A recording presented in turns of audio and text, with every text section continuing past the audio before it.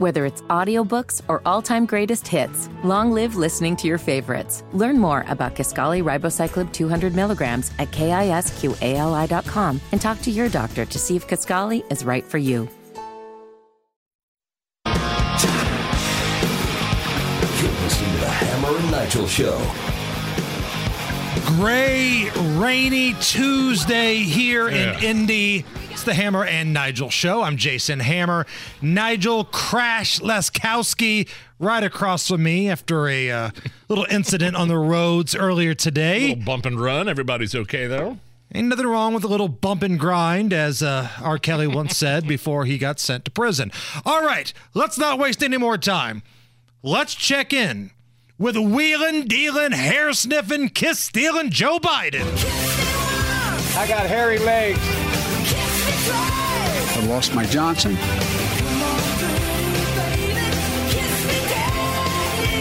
We're on track to cut First Lady in half. So if you've been looking at the polls, any of them that come out, whether it's a right-leaning group, left-leaning group, there's a lot of consistencies with both polling outlets, right? In terms of Biden, they're all disastrous. Right. Especially with the black community. Now, usually, Democrats can count on a lot of support from African-American voters. But right now, Biden is hemorrhaging numbers and support with black voters. Even Charlemagne the God, the radio host who was on the receiving end of the world famous, if you got a problem figuring out if you for me or Trump, then you ain't black, he has said that he's out on Joe Biden. So Joe Biden, his team of advisors, they thought, how can we fix this problem? How can we win back support of the African-American community? So Joe Biden took his folksy racism to a black church in South Carolina yesterday. Oh, there's a lot of cringeworthy moments here. And he did what he does best. Plagiarize someone else's speech to a Southern black church. So, before we get to anything, let's take a trip down memory lane. Remember when Hillary Clinton spoke to a black church in South Carolina? Another cringy moment. She had this fake Southern accent, and she quoted the lyrics of a famous gospel song. But that worked well for Hillary. Well, apparently, Joe Biden thought, you know what? Hillary really resonated with that crowd. So I'm going to hijack the exact same lyrics and try to do the same speech to a black church in South Carolina. You're going to hear Hillary Clinton and you're going to hear Joe Biden both here. Take a listen. I don't feel no ways tired. I come too far from where I started from. Nobody told me that the road would be easy. I don't believe he brought me this far to leave me. We've come too far from where we started. Nobody told me the road would be easy. I don't believe he brought me this far to leave me. My fellow Americans, I don't think the good Lord brought us this far to leave us behind. Now, it could be a coincidence that his favorite gospel song happened to be the same one Hillary Clinton did. He hasn't picked up a hymnal in 80 years. What are you talking about, gospel song? He had no idea. Somebody wrote that for him. He probably didn't even know it was a song. And the person that gave him that idea probably saw the Hillary Clinton thing. Was probably a same staff member for Hillary. True.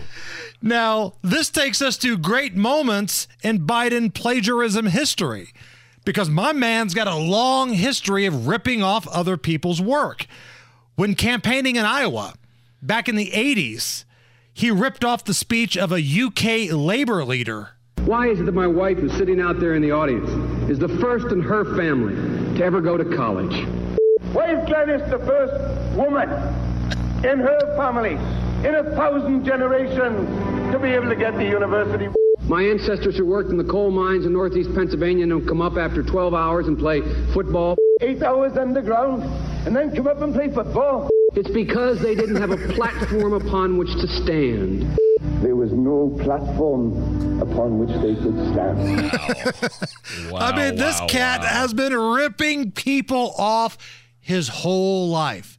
Like Claudine Gay thinks that Joe Biden needs to pump the brakes on plagiarism just a little bit. Biden yesterday also kept saying he spent more time in some church in Wilmington in Delaware, and that's where I started the civil rights movement. A complete lie. None of that is true. Just another example. I mean, for God's sake, he had to drop out of a presidential campaign in 1988 for plagiarism accusations. And nothing has changed. He hasn't learned anything at all. Now, can we go back to Hillary for just a second? Because do we have to? Sorry.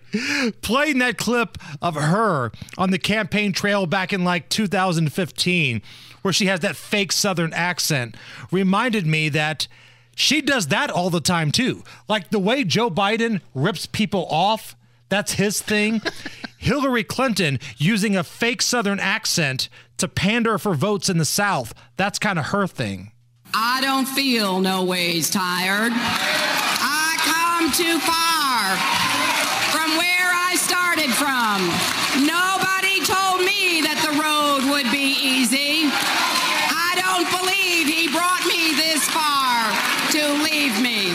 Reverend Green, when those bones get up, and when that spirit is breathed into them. You know, I've heard Corey preach. Oh, yeah. Oh, Mrs. Sewell, you know. I mean, you just get ready. It's embarrassing. I mean, that's so obvious.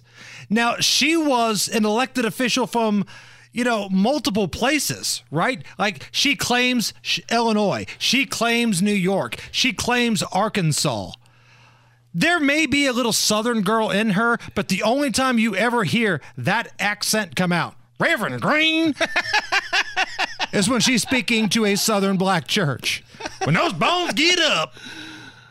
I was waiting for her to get a banjo out and start playing it. Like, when you start talking like a backwoods redneck hillbilly if you went to like a church in Appalachia? I don't mean no two ways forward. Spits. I mean, if that's what you're trying to do. Sorry, I'm up here making some shine up here. Hope y'all don't mind.